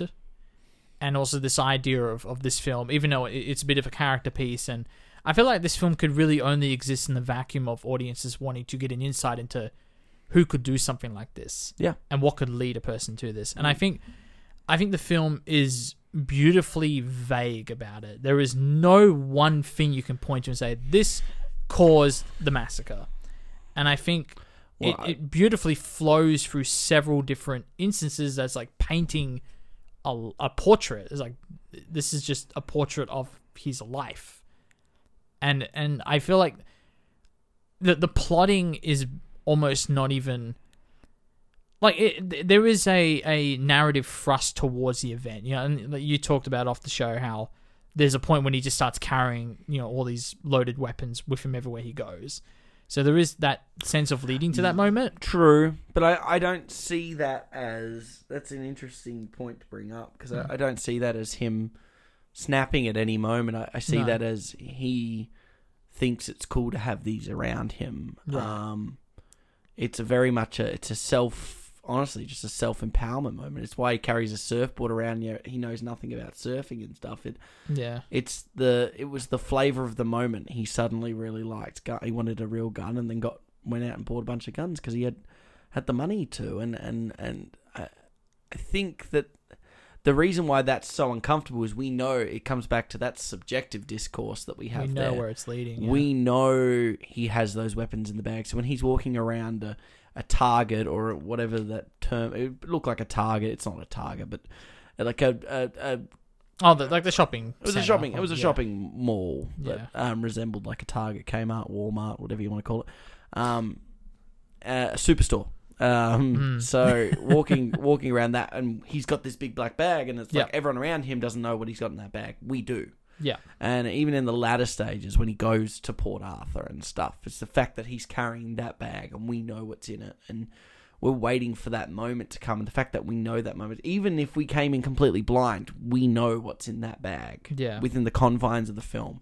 That's incredibly uncomfortable. Yeah. Because this character, who we know and have seen on multiple occasions, who clearly has a form of mental disability and is incredibly volatile in his mood swings and behavior, is carrying, these weapons of destruction and stuff. And well, you're holding the pin of the grenade at that point, and it's like, if you go into this, for example, I didn't realize this was. I thought it was a school shooting, so I was waiting for the scene where we go to a school. So for me, there was that extra anxiety of like, when is that pin going to be, pulled off? Now, I didn't think those scenes when he's walking around the shopping center. I knew it wasn't going to be then. But you're right, it's that constant build up. Yeah. And I think, like once you get to that stage, it's beyond that. It's beyond the point of no return. Yeah. During this chunk, and I think, the fact that there is the only thing you could tie, and I'm pretty sure this is of course what happened, is he kills the couple who bought the house his father was trying to buy. Now, that is something that is premeditated. It's the only premeditated one. Yeah. From this idea of like, these people have wronged his father. Now, they don't know that. They wouldn't necessarily know who tried to buy the house before them. Yeah, they are innocent people. They're definitely innocent. Yeah. They just, I think, that is the only time that there is kind of really, like, you're talking about this kind of loose narrative thread, and that's okay that there's a loose narrative thread. I don't think it's a loose narrative thread. I just think that's the one thing you could say. This led to this. If this didn't happen, he wouldn't kill those people. I'm talking about a loose narrative thread. I'm talking about, like you said, that loose motivation. There is no coherent, like, this is the event that triggered, this. It's like, exactly. Going to take a fictionalized example. Let's take the Joker, for instance. Yeah. It's like this is a comparable film to Joker, unironically. Yeah, it's very much fictionalized, and we're not going to ever, we should avoid comparing a real event that actual people passed away or were murdered in, to the fictionalized, albeit and at times incredibly exaggeratory Joker. Yeah, I think I know exactly what you're going to say as well. But we can clearly see there are points that trigger his point of snapping. Like, very clear, that's leading to that, and that's leading to that, and that's leading to that. So when he kills this person men because this person made fun of him. Yeah. Clear as day. It's very clear A to B, whereas here, the only time that happens is exactly it with this couple, where, albeit they're still innocent, they were murdered, horribly, and that's horrible. But it's when I talk about that's the only direct motivation, because, that did contribute. We very clearly have an earlier scene where the father sits down with Nitram and goes, I really need this win. He really needs this win, because he has been beaten down his life and exhausted by looking after his son to this point. And he needs this because he feels like this can, best manage his son, because it's space. It's out in the middle. And it also finally gives him, for probably the first bit of reprieve that he's had in his life. Mm-hmm. And when he doesn't get that, it gets taken away from him. He spirals. And he has and to the point where... he falls into depression. And eventually commits suicide. And of course, from Nitram's perspective, all he sees is...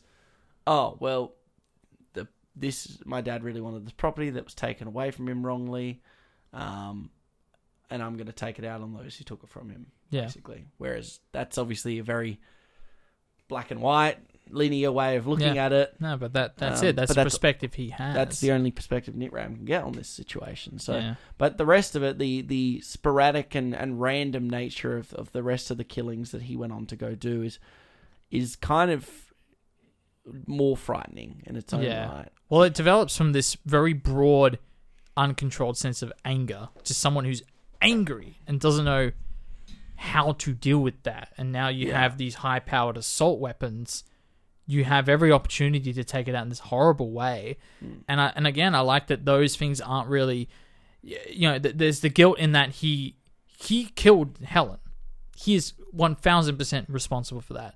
Yeah. And I feel like there is some, even though we've established he has very sociopathical tendencies, his lack of reaction to his father's death.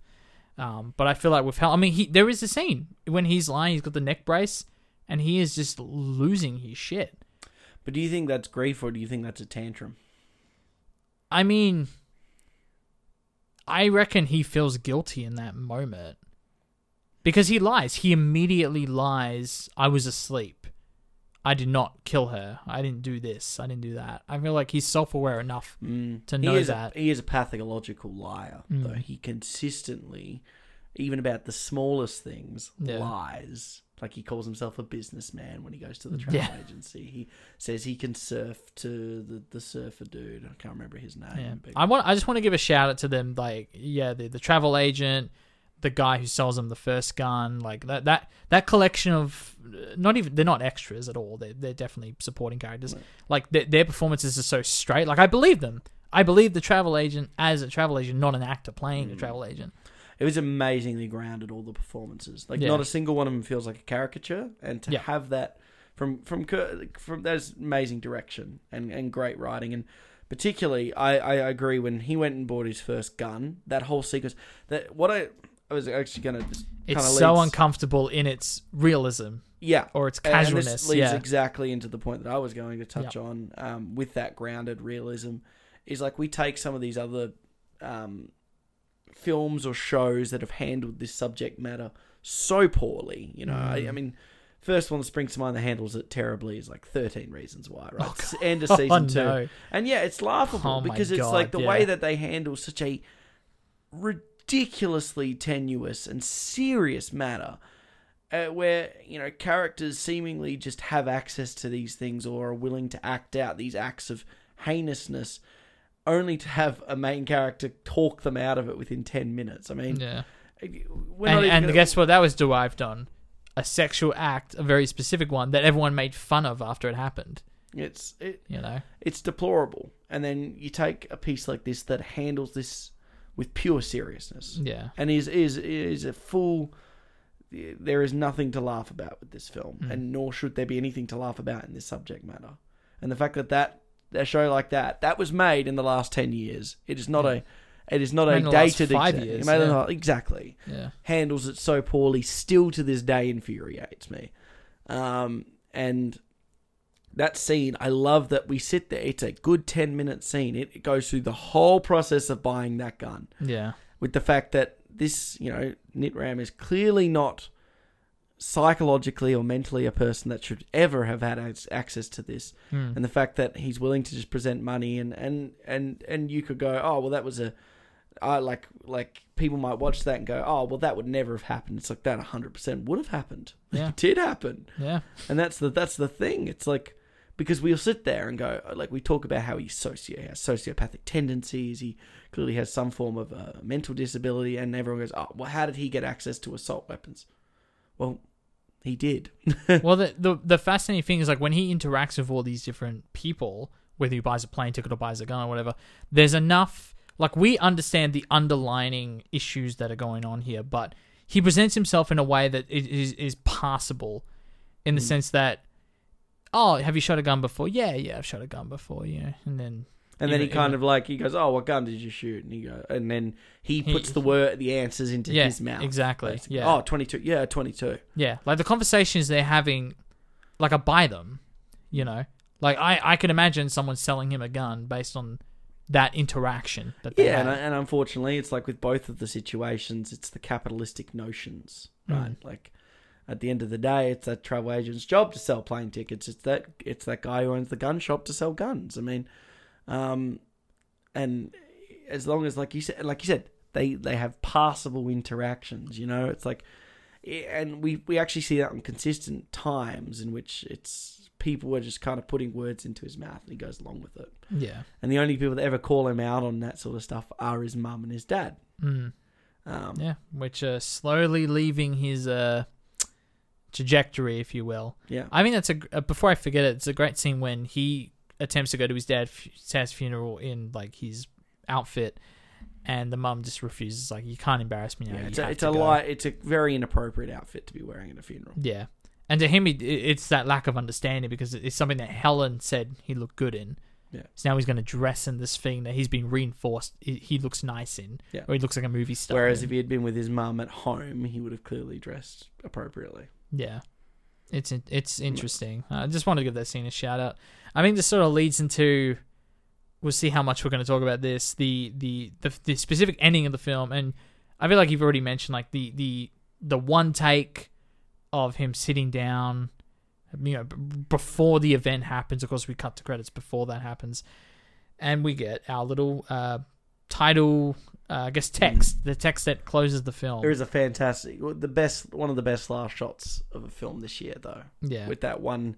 It's not just the one take when he gets up. They cut to after the massacre has occurred. News broadcast. Oh my god, you're right. I forgot about that. With a pan one shot that rolls around the door and captures his mum listening to the broadcast, and almost like a sense of, I knew this would happen on her face. Yeah. When I talk about that, and it's that, I think it's a mixture of like horror, and I honestly think it's like, look, full props to Caleb, Landry Jones for taking out Best Actor, but Judi Davis just kills it in this film. Like, kills it. Because her expressions of how she manages to capture both the horror, like I said, that horror, fear, kind of heartbreak, and then also just reprieve and relief sometimes. Like, there's a moment, she's there smoking, and the bees, and this cover, it's just everything. It's an auditory. You couldn't pay me $100,000 to, like, grab that bee nest. Like, which is just festering and getting louder and louder every time we cut back to it. It's just buzzing in the background. And it's such a strong final shot with her painting, kind of capturing all these emotions. Yeah. Almost like she knows that it's over. Like, she's lost her husband at this point. Now she's definitely lost her son. She is alone, and that is horrifying, like, because of all the horrible things that have happened in such a short period of time. But Yeah. I imagine there's a reprieve there, and I think that's definitely in that last shot. Yeah. No, I think you're right. I think there's a sense of, you're right, it's over, I lost, or like I failed, but, and almost anticipating something like this to happen, but yeah, at the end of the day, like that sense of reprieve of like, okay. Well, it's almost like the sense of responsibility is gone.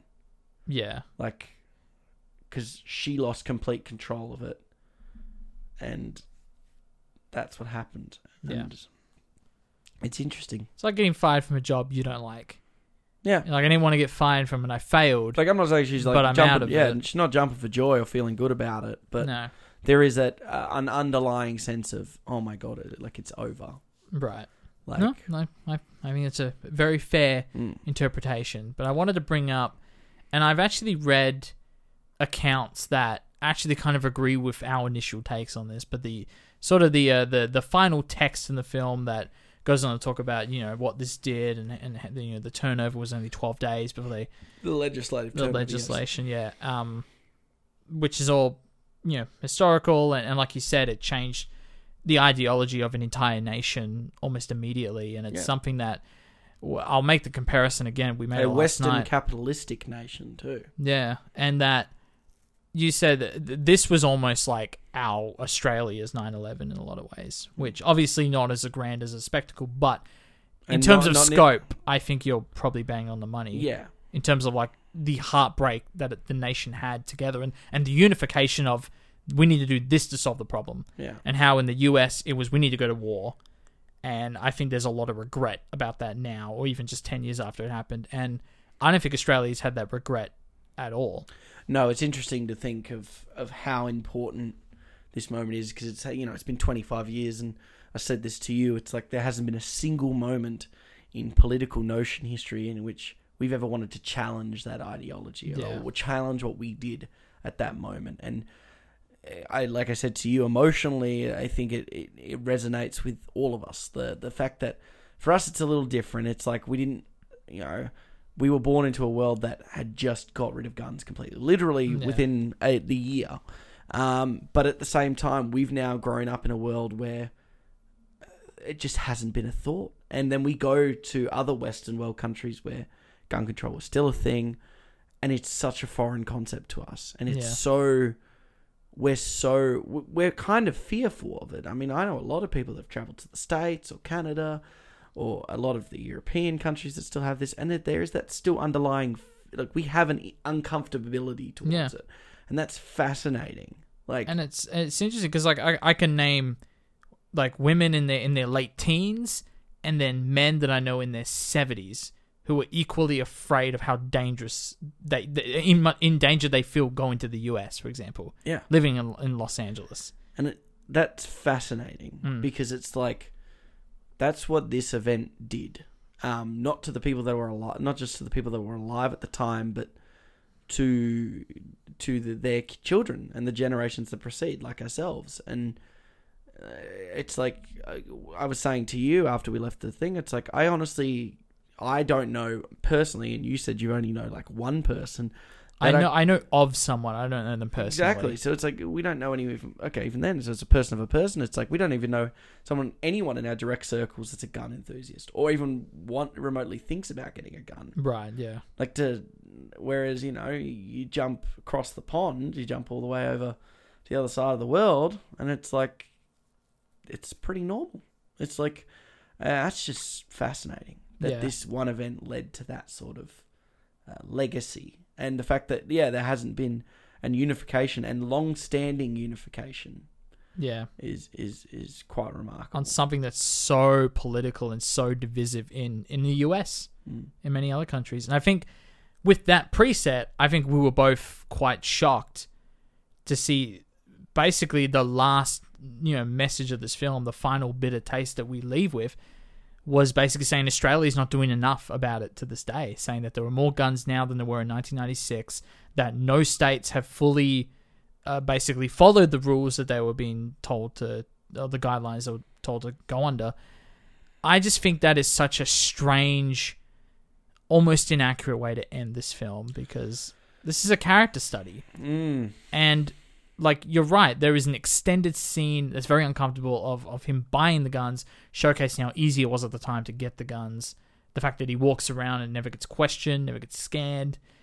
Like, that's in the film.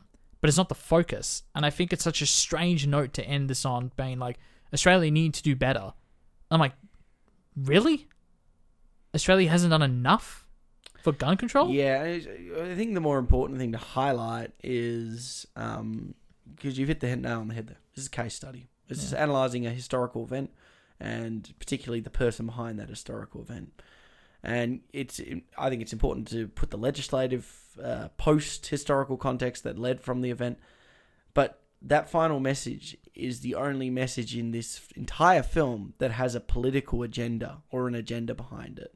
The rest of it, I think, is honestly just analysing a character, analysing a person, and analysing that event, and some of the notions, however vague or however concise they were, that led to that event, and to leave off with that point that there's more guns now than ever, and we need to do more about it, was interestingly political in a film that kind of abstained from politics, like this. Well, they went out of the way to not show any of the violence, to go out of the way to not name the shooter, to give him a fake nickname, as if we don't already know the name of this person. Yeah. There's no, like, I'm not saying that, like, this film is not pro-gun by any stretch, but it also doesn't need to be pro-gun because of the contextual, historical context behind the film.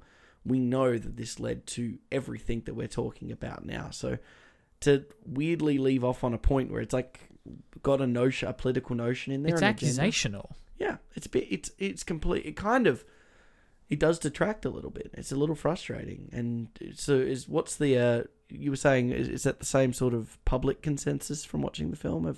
I did read a review that did kind of say the same thing that we said. Is like, why are they saying that? It's not even. I think they were saying it's statistically not even true, or that the majority of the guns being owned are like legal weapons, like on farms. Yeah, you know, and it felt weird, you know. Yeah.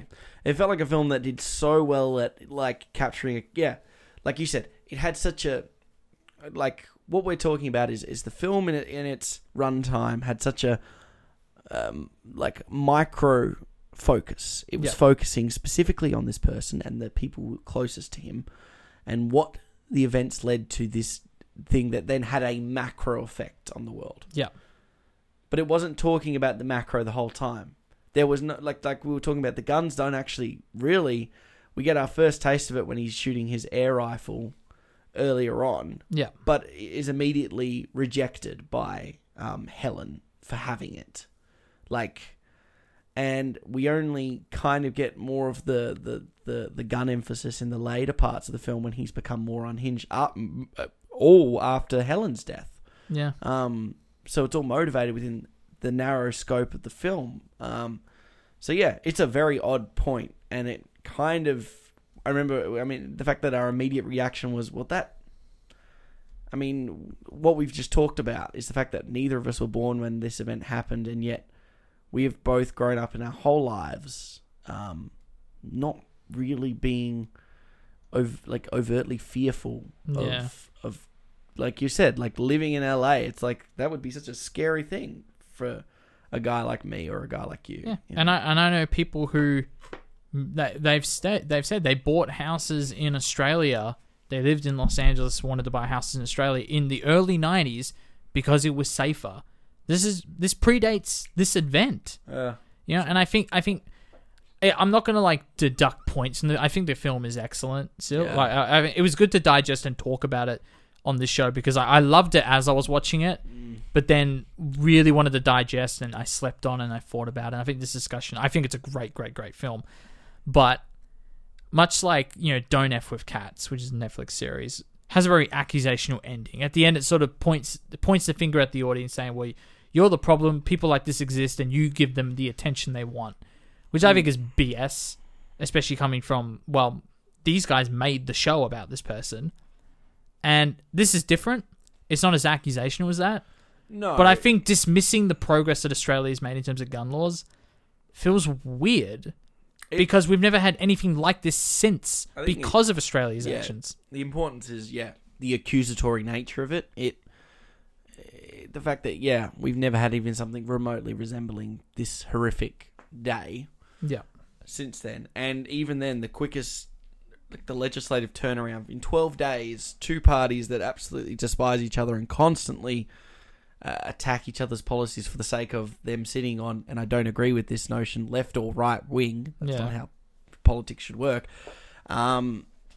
The fact that they jumped on that, and then not only that, the public immediately jumped on it. Like, it was a complete and utter overhaul in which within that year, 600,000 firearms have been recalled and destroyed. Like, that is... bought out, by the government. That's crazy. That's an ingenious idea, by the way. And so it was a complete and utter disarmament that has now led to, it's like... Yeah, I'm not saying gun violence doesn't exist in Australia. It's not completely and utterly gone, but it's so far removed from that. Yeah. Like, if you ever hear a story about, it's like someone here, dying at the hands of a gun, it's pretty rare. Very rare. I mean, it's like, I think, the point made by the film at the end was a very odd taste in the mouth way to finish. And leave your film. And I kind of hope maybe they revisit that and maybe pretend, might obscure. Hopefully, if more people kind of, I want to say acknowledge that that's probably wrong to put that in there. I hope that they might actually maybe take it back to the edit room and quickly, because I really don't think, I think it has no place in the film and actually does detract from the film. Right. I'm never a fan of changing things after the fact. I think like it's there now. That's true, and it is pure artistic vision, for better or worse. So that's it. It's like at the end of the day, that's clearly the point they still wanted to make. I don't think it makes sense within the context of this film. I'm going to leave it at this point before I want to talk a little bit more about Justin Cazale, the director, because I didn't realize some of the other films he directed, and it actually makes a lot of sense looking at some of these. Yeah.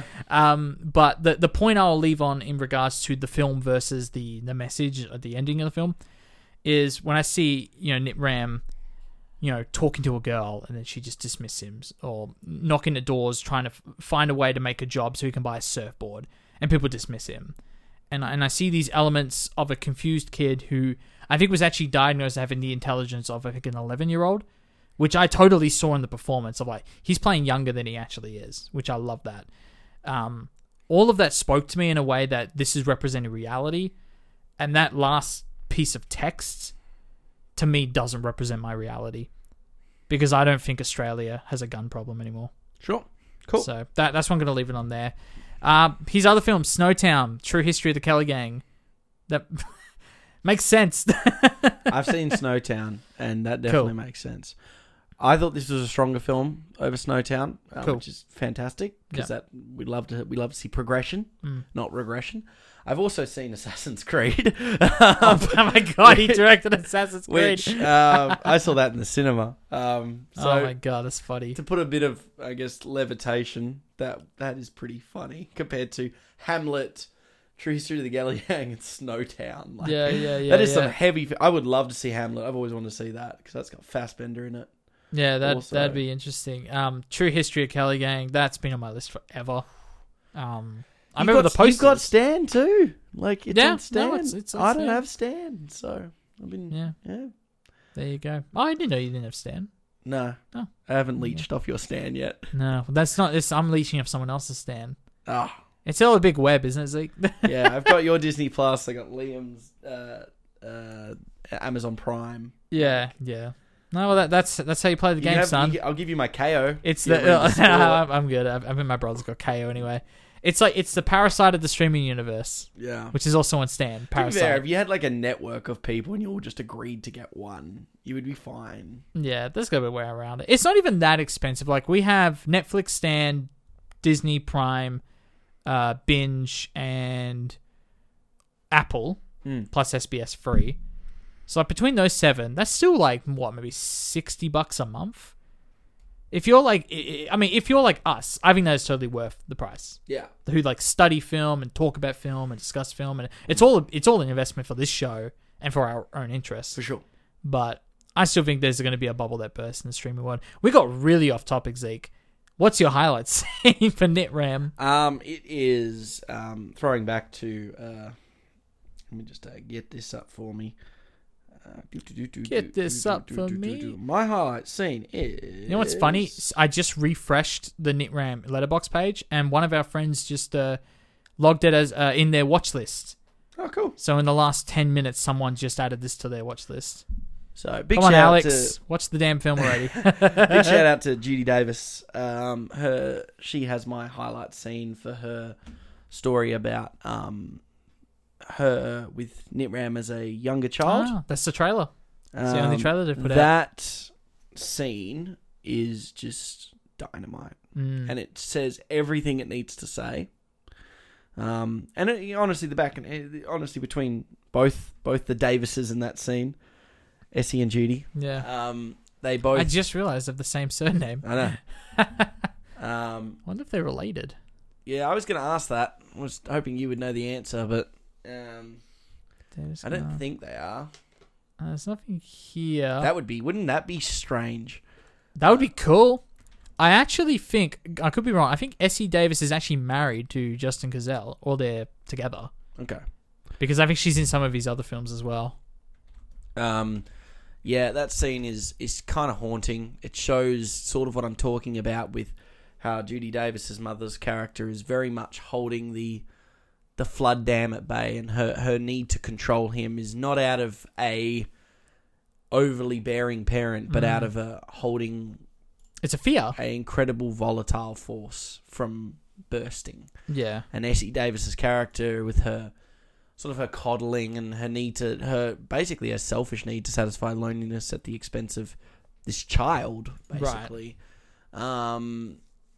Definitely is brought out, like it's brought out in that scene with her reaction of kind of the first time she's kind of put on notice about what he's capable of, the fact that he's laughing insanely in the back after watching her suffer for an hour straight. I think that really kind of, I remember audibly groaning at that scene, being like, oh no, like it just, that's those beautiful breadcrumbs they leave throughout the film that are all congruent with one another yet completely isolated from one another, which really shows that, like we're saying, there wasn't a tipping point moment with this character's heinous act. It was just kind of just a part of him, like what made up of him. Like he was sociopathic and unfeeling for a lot longer than the film's duration. Well, it plays into that nature-nurture argument, which I think the film actually doesn't touch on that much. Obviously, there's a lot of parental discussion to be had with this film, but I think that's a great example right there. That's the first example that we need to talk about Kevin effect of like an evil child who gets something out of that horror that their mother's facing. My highlight scene would simply be the one we've already mentioned, where Nitram has he's showing the fireworks to the kids. The teacher yells at him, and I just love the nuances in his performance. I know I already mentioned that, the way he's trying to agitate everyone by pressing into the car horn. It's a stressful scene. It's a very stressful scene for the dad. But what I love especially about him is he's like, oh, why does he hate me? And I think that is something that I can relate to from my childhood of taking attacks very personally, and that someone telling me not to do something or I'm doing the wrong thing or misbehaving is a personal attack of they hate me. And I think that was a very I think that really eats into the core of what Nitram's issues are coming from. The world's against him, in his eyes. But yeah, that's my highlight scene.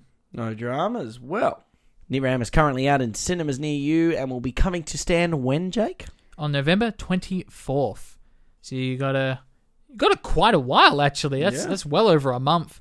So catch it in cinemas, because you're going to want to feel horrible with at least 10 to 15 other people in the same room, not just by yourself on a couch. Well, speaking of streaming platforms and cinemas, Jake, what are new to streaming platforms and cinemas this week? Very little this week, so thank God, because we're going very long on this episode. On Apple TV Plus this week, you have The Velvet Underground, which is a documentary about the Velvet Underground, the band. On Stan this week, we're just talking about Stan, you have films like We're the Millers, The Hangover Trilogy, Rush Hour 1 and 2, The Aviator. We talked about The Aviator earlier today, so I'm going to end up like Leo DiCaprio when I'm older and by myself in a room with a box of tissues. Oh, God, that's so bad. Yeah. He's a germaphobe, people. It's not that gross. And Boogie Nights as well. And most importantly, Envoy Shark Call, which is a film that I shot some footage for back in the day. So you can watch that on Stan. And we've got some more spooky stuff coming to Netflix, including The Invisible Man, I'm guessing the 2020 version, Jigsaw, the 2017 film, and Fever Dream, which tells the haunting story of broken souls, toxins, looming environmental and spiritual catastrophes. That's the logline. So make with that vague-ass logline what you will.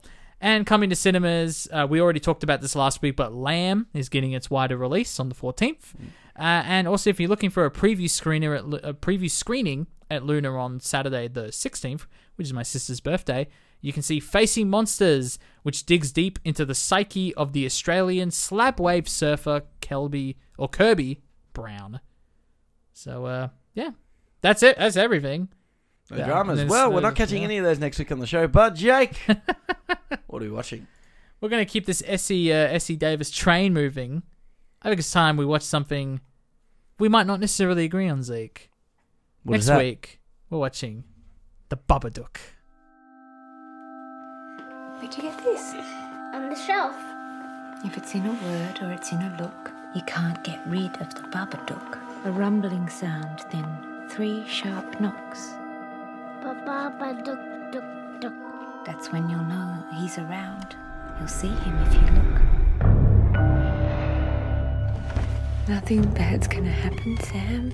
Did you think that about my dad before he died? He sees things as they are, that one.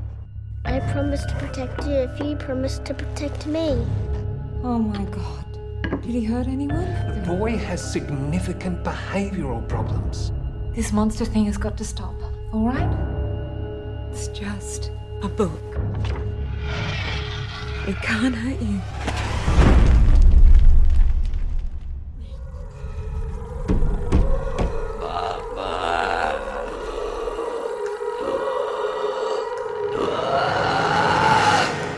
A single mother, plagued by the violent death of her husband, battles with her son's fear of a monster lurking in the house, but soon discovers the sinister presence all around her. So, Babadook. Essie Davis is the star. You have Jennifer Ken. Of course, we did her film. We mentioned it earlier. We did. The Nightingale. How good are we? I know where things are closing in, Zeke, and I'm excited because we promised at the start of the year we would do more films like that we were divisive on, films that we didn't agree necessarily on, whether we liked them or not. This might be the first like true one that's been in the books for literally years. We wanted to do this film because we don't agree on how we feel about this film. So it's going to be fascinating to revisit. I'm not a big fan of this film, but has been a very long time since I've seen it. Right. Quite a few years. Well, I actually studied this in high school. The year it came out was my year 12. And we did a lot of surrealistic filmmaking. Was it? Yeah, no, it would have been year 12, yeah. We tied it to Monster, the short film that she did, and then this film, The Babadook. So I think I have an innate love for it because of how much I've like looked into it, how many times I've seen it. But that being said, I haven't seen it in 6 years. So it'd be very interesting to revisit. Maybe I won't like it as much. Who knows? I have to give it a go. Yeah. No dramas. Well, until then, thank you for joining us for the Cinema Sideshow podcast. I was Zeke. I was Jake. We'll catch you next week with The Babadook.